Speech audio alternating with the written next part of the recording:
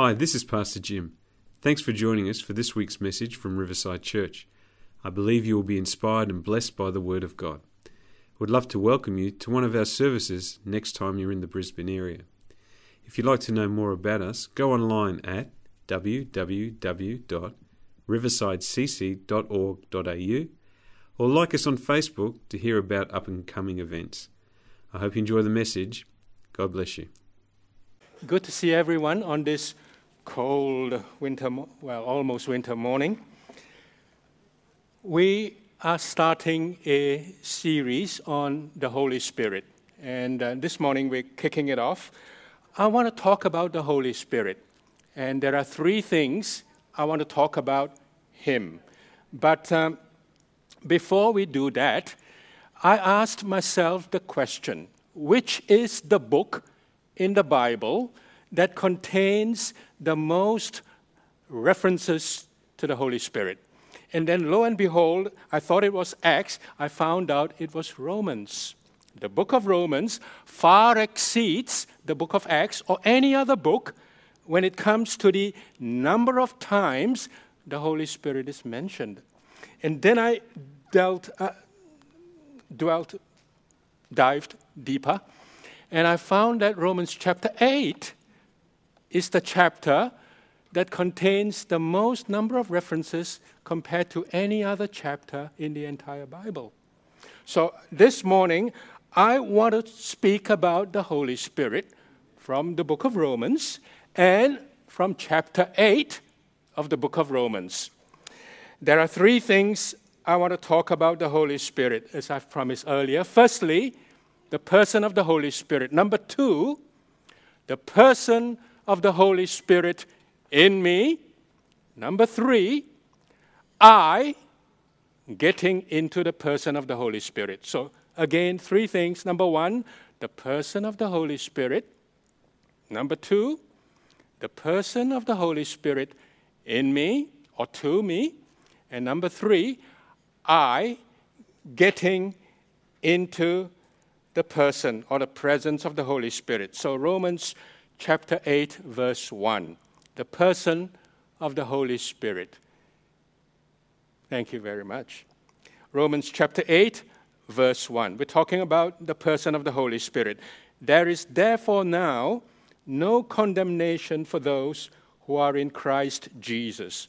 For the law of the Spirit of life has set you free in Christ Jesus from the law of sin and death. Two things here. Firstly, no condemnation for anyone who is in Christ Jesus. For, that word is important. A small word, but utterly important. It simply means because of the life-giving Spirit of God, there is no condemnation. The Holy Spirit is involved in our being set free from condemnation. Who is this Spirit? Well, verse 2, immediately Romans 8, verse 2 tells us, He is the Spirit of life. He is the life-giving Spirit. The Spirit of God says, He is guilty. Not guilty anymore now. Set him free. That's what He says. She's no longer guilty. Set her free. No condemnation. The person of the Holy Spirit was involved in creation. The Spirit of God was brooding over the waters of the deep. The Bible tells us in Genesis chapter 1. And now we find in the New Testament, the Spirit of God is involved in the rebirth of every Christian into the born-again experience. The Bible uses many metaphors to describe the Spirit. Oil, water, fire, wind. But the Holy Spirit is not material. He is not an impersonal force like some groups would tell us. So I've got some verses to share with us. So if some groups come and say, the Holy Spirit is not a person, you've got the material to counter them. He is not an impersonal force. He is a person. He's standing right beside me now. He is in me. He's sitting next to you. He's in you. That's who he is. He is a person with emotions. He's intelligent. He has a will. He searches the deep things of God. He teaches. He calls. He commissions. He can be rebelled against. He can be lied to. He can be grieved. These are attributes of a person. Now we know we use the emblem of wind for the Spirit of God. Imagine a cyclone tears through your suburb and everything's destroyed, and you rage at that cyclone with your clenched fist, and you say, "You idiot wind, you storm." Do you think that storm and that wind and that cyclone would get grieved? Absolutely not, because it's not a person, it's a it. But the Spirit can be grieved. That means he's a person. He's not only a person, he's divine. He possesses the attributes of divinity. David says, "Where shall I go from your Spirit? If I should go up to the heavens, he's there. If I should go down to the grave, he's there." He's omnipresent. He's everywhere. That is an attribute of divinity. The devil isn't present at any one time in every place because he's not divine. He's not divine. The Pharisees were having a debate with Jesus, and in Matthew chapter 12, if you're interested, somewhere there, Matthew 12, actually it's 31 and 32, okay? Matthew 12, Jesus debating with the Pharisees, and Jesus said this: "If you blaspheme against anything or anyone, you can be forgiven. But blasphemy against the Holy Spirit, you can never be forgiven. If you speak a word against the Son of Man, who is divine, you speak a word against the Son of Man, you can be forgiven. But if you speak a word against the Holy Spirit, you will not be forgiven." Firstly, blasphemy can only be done against a divine being. Therefore, the Spirit of God is divine. And Jesus says this. He says, if you blaspheme against me, divine Son of God, you're forgiven. You blaspheme against the Spirit of God, you won't be forgiven. He's making a distinction between him, the Son of God, and the Spirit of God. In other words, you've got three in one.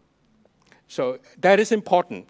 Now, so that is the basic doctrine of the person of the Holy Spirit. There's a lot more, which obviously in the next week and the following, those who come before us would teach us about the person of the Holy Spirit in greater detail. But it's not just about understanding and knowing these doctrinal truths in a cold sort of a academic way. It's experiencing him in a man. It's having him working and moving in us. And hence, my second point. First, we've dealt with the Holy Spirit. Now we deal with the person of the Holy Spirit in me. In me. There are three things that the Spirit of God does. Firstly, conviction. Now, we read earlier, there is therefore now no condemnation for those who are in Christ Jesus. For the life-giving Spirit has set me free. It's because of him. Now, that is a major upheaval, what the Spirit of God does. How does he change us from death to life? Firstly, through conviction. John, and we need to borrow from John this word, John 16:8. When he comes, he will convict the world concerning sin and righteousness and judgment. Now, I have personally experienced that. So don't look at the Spirit of God in a cold academic way, but have him experienced as a personal reality inside. At the age of 15, a classmate came to me and shared Jesus Christ with me. I was 15. I was happy-go-lucky. And he kept coming to me day after day. I got so fed up, I pretended to receive Jesus. I put on the greatest act of acting. Oh, I'm so convicted. And I said, how do I get this Savior? And he got sucked in, hook, line, and sinker. He just believed my acting. Oh, repeat this prayer after me. Do this. So I repeated with the greatest pretense and accepted Jesus. I thought by doing that, I'll get him off my back. He'll forever leave me alone in class. But no, as soon as I received Jesus, he shook my hand and said, "Brother, welcome to the kingdom of God. I will introduce you to the pastor who lives near your neighborhood." No. Because being a Christian was furthest from my mind. But that day came, it was a Saturday. He introduced me to the pastor. And the first thing the pastor said, "You must come to church tomorrow. There are 2 girls you need to meet." They are sisters. There are 2 girls you need to meet. I thought, wow, this is good. Getting saved is not that bad. So I went to church the next morning. And I met the younger of the sisters. And then I continued going to church. But nothing happened, because I tell you what, there was a hymn that really was, they sang it so often. "My hope is built on nothing less but than Jesus' blood and righteousness. I dare not trust the sweetest frame, but wholly lean on Jesus' name. On Christ the solid rock I stand. All other ground is sinking sand. All other ground is sinking sand." There are 4 verses to this long hymn. I loved it. When darkness veils his lovely face, I rest on his unchanging grace. In every high and stormy gale, my anchor holds within the veil. Within the veil. I didn't know. This is about Hebrews. His oath, his covenant, his blood supports me in the whelming flood. When all around my soul gives way, he then is all my hope and stay. When he shall come with trumpet sound, oh, may I then in him be found, dressed in his righteousness alone, full of doctrine, faultless to stand before the throne. Now, for weeks, this was a favorite song in that small church. For weeks, Sunday after Sunday, they sang it, and and I mouthed along. I said, it's not a screen, it was a hymn book.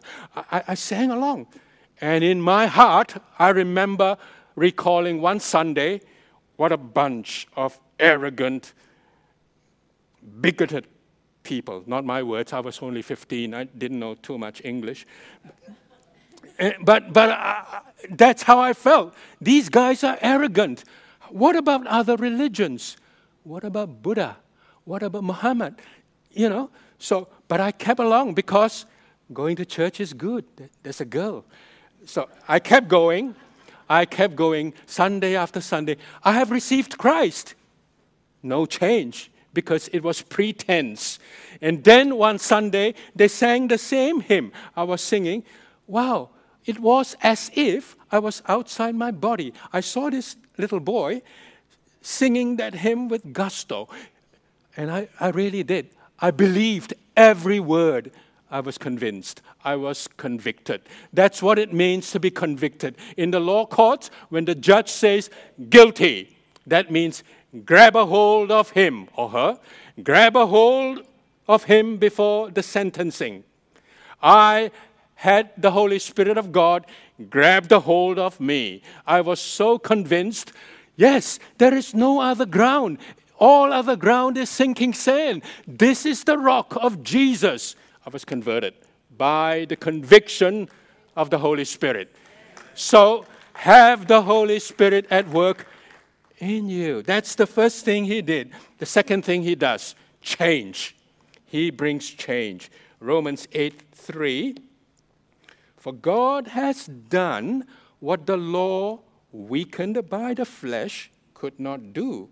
By sending his Son in the likeness of sinful flesh, and for sin, he condemned sin in the flesh, in order that the righteous requirement of the law might be fulfilled in us, who walk not according to the flesh, but according to the Spirit.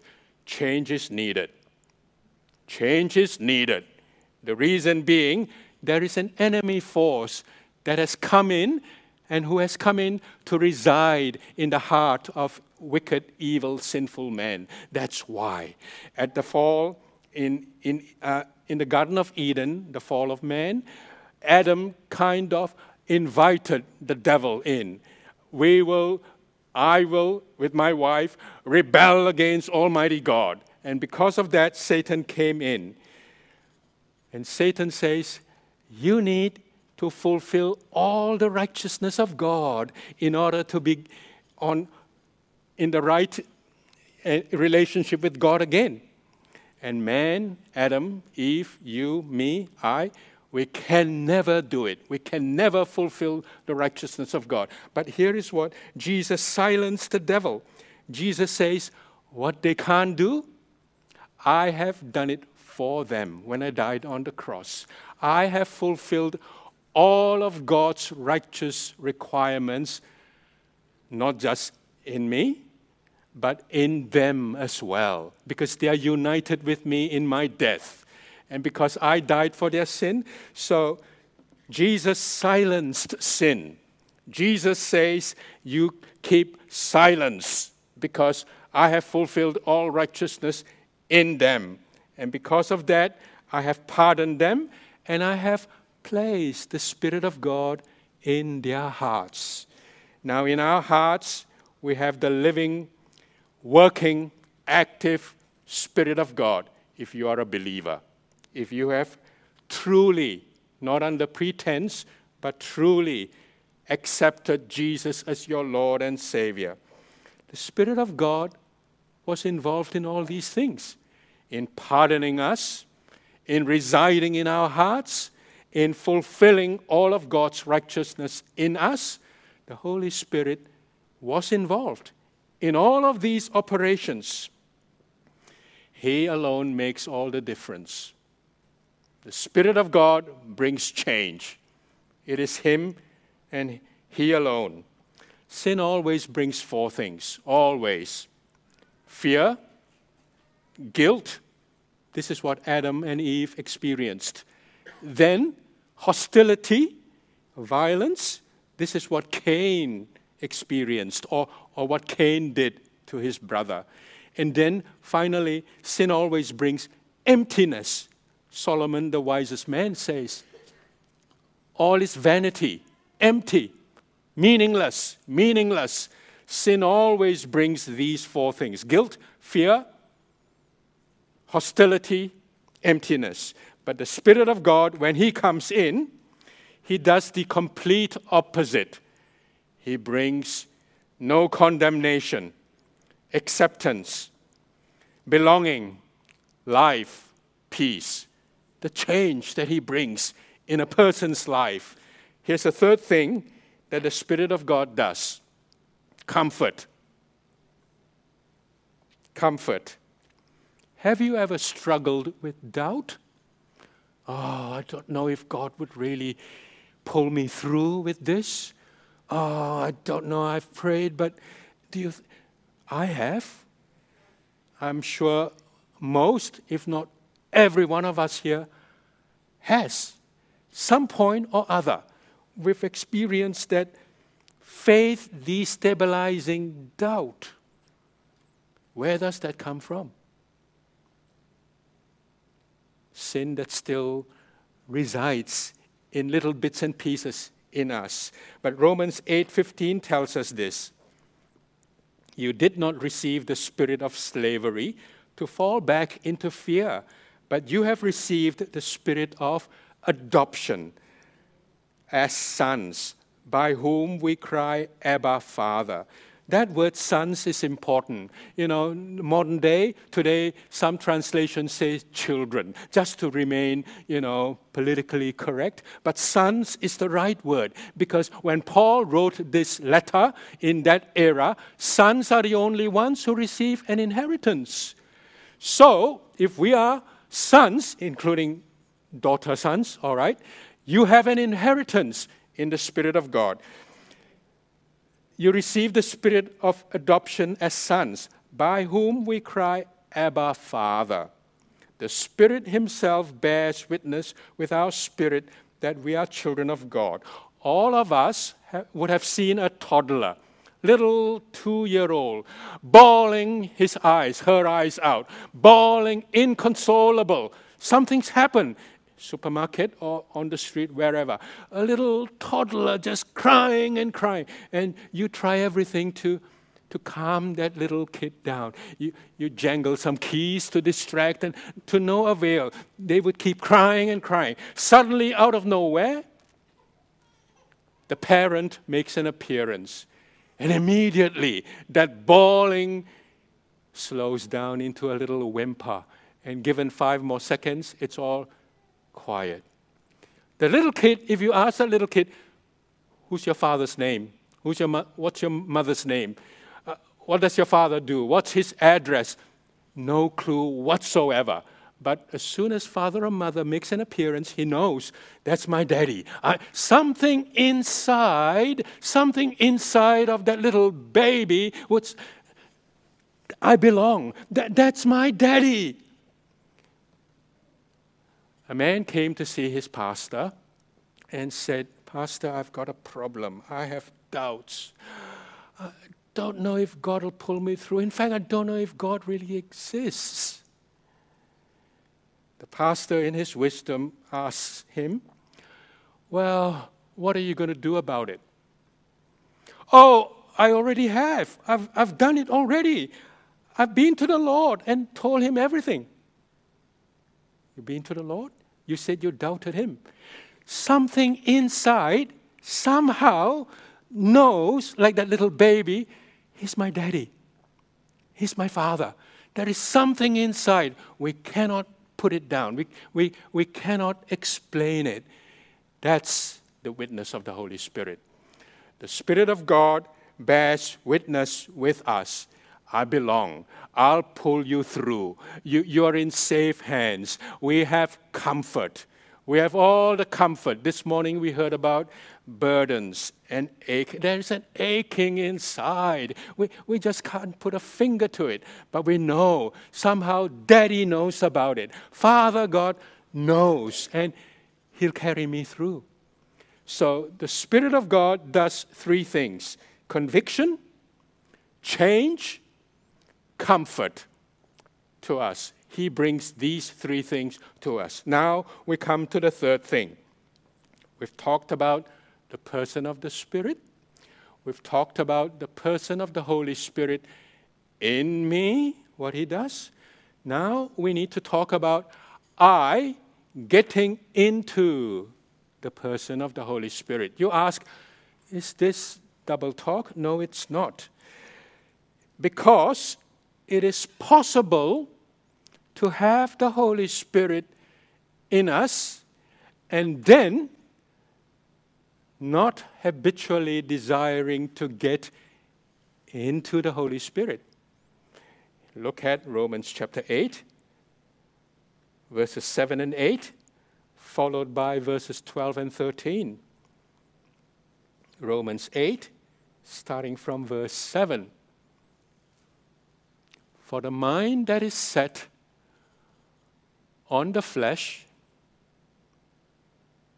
is hostile to God, for it does not submit to God's law. Indeed, it cannot. Those who are in the flesh cannot please God. So then, brothers, this is Paul speaking to Christians. So then, brothers, we are debtors, not to the flesh. Paul is saying it is possible you have the Spirit of God in you. It is possible that you don't go to the Spirit. we are debtors, not to the flesh, to live according to the flesh. For if you live according to the flesh, you will die. But if by the Spirit you put to death the deeds of the body, you will live.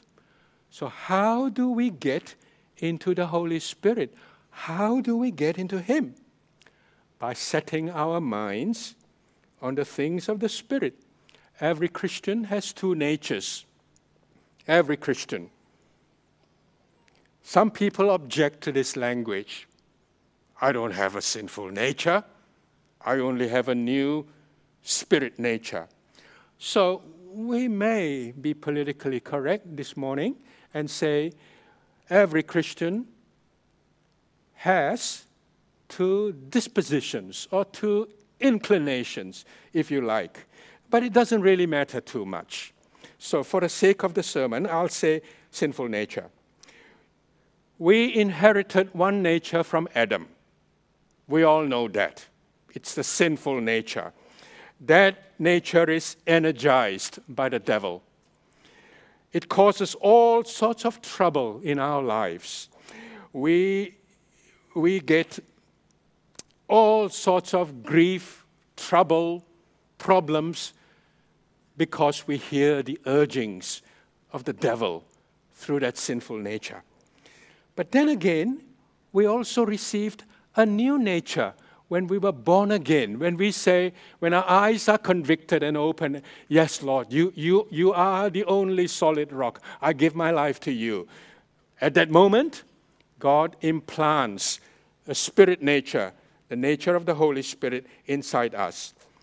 There is a difference between these two natures.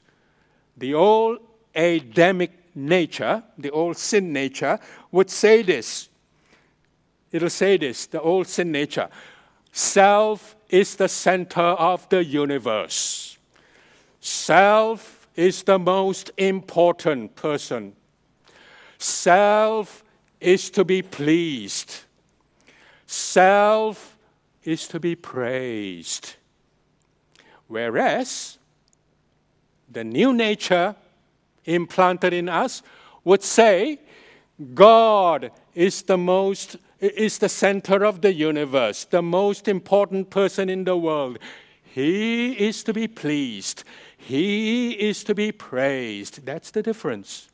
That's the difference between these two natures in us. Now you say, I thought I'm new, there's nothing old. Well, yes, the control room of your heart is now occupied by the Spirit of God. Yes, He's the captain, yes. But in a way, the old nature, having been elbowed out, stays still in the outer extremities of our consciousness, if you like. He is conducting guerrilla warfare on us every now and then. It's a reality. It's a reality. So, how do I set my mind on the Spirit? Well, let me give you some examples. Have you ever done something wrong to somebody and been found out and told to apologize? And then doing this, saying sorry with a curled lip and simmering resentment inside. Have you ever done that? Sorry. Or have you ever been wronged by somebody else? Either intentionally or unintentionally, somebody wronged you, and then you immediately react with a harsh and a sharp word. Ever happened to you before? It's happened to me many times. Ever been in church and you hear some sad story of somebody's spiritual failure, a leader failing, finance or immorality or something else, and then you go home and you say, my spiritual gift is gossiping. I can't wait to tell my wife. Ever happened to you before? That is not setting your mind on the Spirit. That is saying, I am better than them. I am the center of the universe. That is setting your mind on the flesh. Oh, someone will say, but I'm only human. You know, when you do that, you are actually going to the altar that you have built, the altar of self. And you bow down before it. Whenever you say sorry with a curled lip, you are bowing down to self. And you are calling self, Lord, Lord. In eternity, no one is going to do that to you. In fact, no one will be doing that to anyone except the center of the universe, God Himself. There's only one Lord, one Master. So why not start today? Why not start having the habit of, Lord, you are the center of the universe. You are the most important. You are the one to be pleased. You are the one to be praised. Rather than self, self, self. That's how to set our minds on the Spirit of God. Someone will say, oh, wouldn't this make me having to read the Bible all day long and pray all day long and do nothing? No. Setting your mind on the Spirit doesn't mean you don't go to work. You still go to work. By the way, you can run a business and you can make a lot of money. You can make a lot of money. It doesn't mean making a lot of money. It doesn't mean that you're not setting your minds on the Spirit of God. Setting your mind on the Spirit of God simply means this. When you make the money, He is the greatest. How can I use my money? When I make my money, He is to be praised for giving me the skill to make money. You know what I'm saying? You can be poor and yet be setting your mind on the flesh. Poor me. How come God blessed them and not me? You see the difference? So, getting into the Holy Spirit means setting your mind on the things of the Spirit. There's another way that you can get into the Spirit, and that's through prayer. I know we talked about prayer, and it's through prayer. In Acts chapter 4, the early apostles, they were preaching the word, and they were severely threatened. They were threatened with severe repercussions. And they went together into a prayer room, and they said, Lord, give us boldness. And we're going to set our eyes on the Spirit. They prayed. And after they prayed, the place was shaken. So a lot of people want demonstrations of the Holy Spirit, but they're not walking in the Spirit. And they're not praying. How can you have that? There are some benefits, very quickly, of getting into the Spirit. Let me name some of these quickly. Getting into the Spirit, setting your mind on the Spirit. These are the great benefits.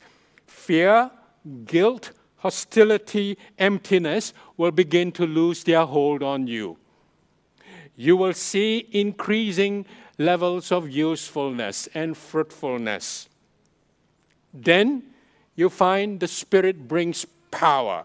You know, somewhere in Romans chapter 8, verse 37, no, in all these things we are more than conquerors. The Spirit brings power. There is power for living. And then demonstrations of power as the early apostles experienced. The Spirit helps us in our troubles. Look at chapter 8, verse 26, Romans 8:26. Likewise, the Spirit helps us in our weakness. We do not know what to pray as we ought, but the Spirit Himself intercedes for us with groanings too deep for words. Sometimes the best prayers are prayers that are expressed in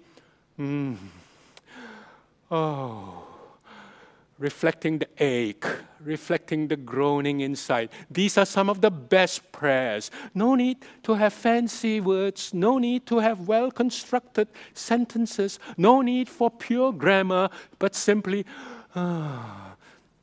These are Spirit-inspired prayers. Keep praying. The Spirit helps us.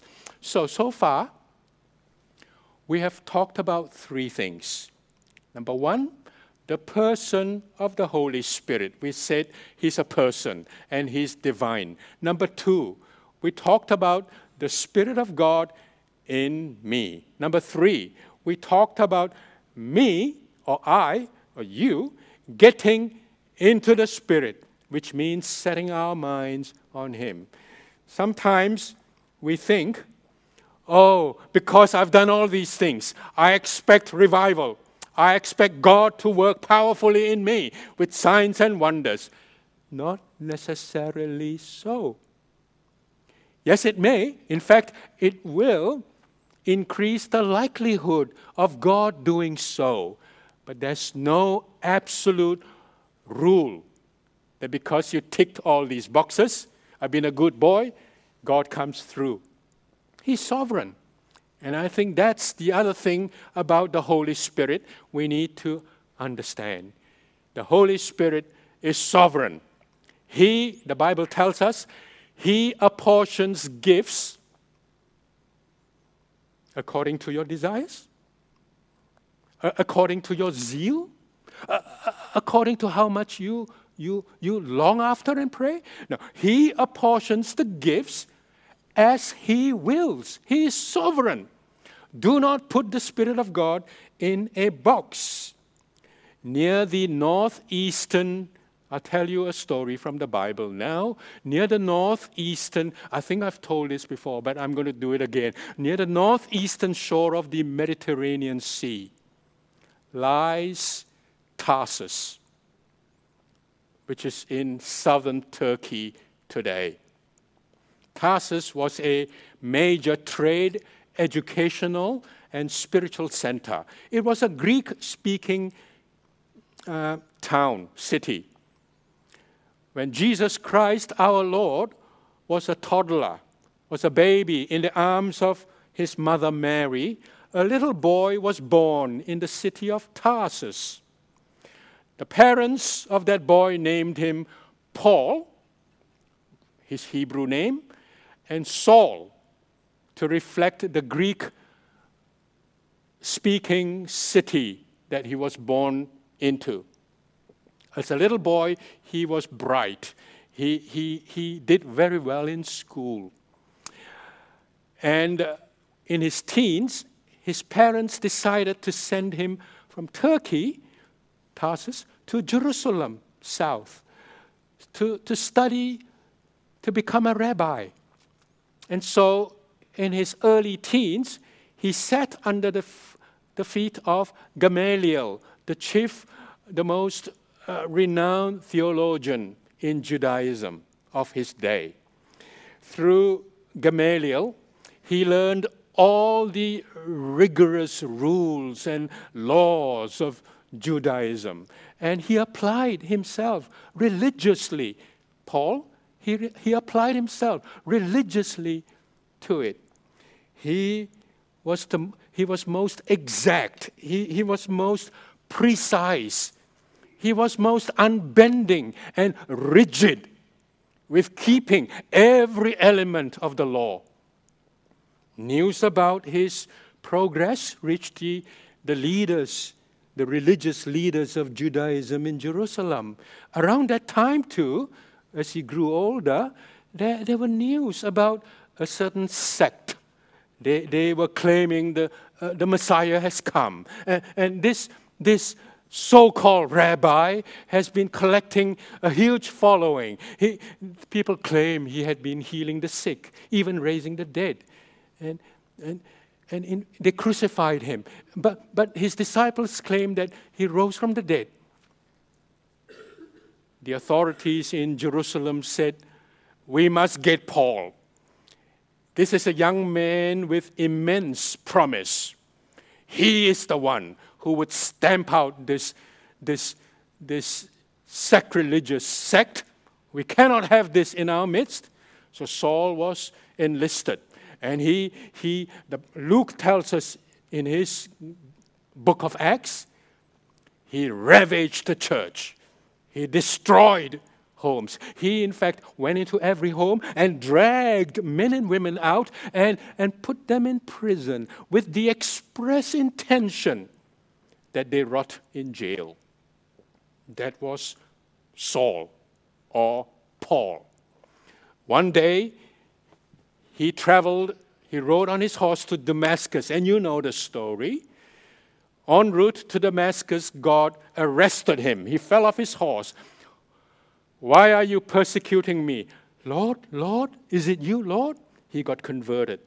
Now, if you were one of the 11 apostles, if you were amongst the 200 in the upper room or amongst the 3,000 who got converted, okay, in those early days, if you were a Christian, if people were to ask you, would that madman become a Christian? You would say, that would be the furthest from my mind. Would he become the best theologian in the Christian church, who wrote the bulk of the New Testament, who became the best missionary? You would say, I wouldn't entertain that at all. He wouldn't be a Christian, let alone a theologian, but that's what Paul became. How did he do that? How did he become that? God is sovereign. The Spirit of God is sovereign. He apportions His gifts to whomever He wills. Whomever He wills. I can tell you the 11 were shocked when they heard about Saul through Barnabas, that he's genuinely converted. They were shocked. He didn't wait like us did for 10 days. God is sovereign. So, this should actually cause us to worship God even more, because He indeed is dependable, sovereign, and almighty, all-powerful, so that regardless of what we are carrying, what burden, what ache, He is bigger. So remember we said the difference between the old nature. The old nature says self is to be pleased more than anyone else. Self is the center of the universe. Self is most important. We need to remember the Spirit of God is so sovereign. He is the center of the universe. How many say yes and amen? Yes and amen. Can I ask every one of us to stand up, please? Thank you. I know I've labored, but I want to pray for us this morning. Because I believe the Spirit of God is saying there's a lot more that I want to do in you. That's you means me, okay? That I'm preaching to myself. Spirit of God wants to do a lot more in me. And the Spirit of God wants to do a lot more through me. Through me, because our days are not finished yet. As long as we are living, our days are not through yet. He wants to do something powerful in me. He wants to do something powerful through me. I want to pray for you. If that's you want prayer, why don't this morning we come to the front? We come to the front, make this a Pentecostal meeting.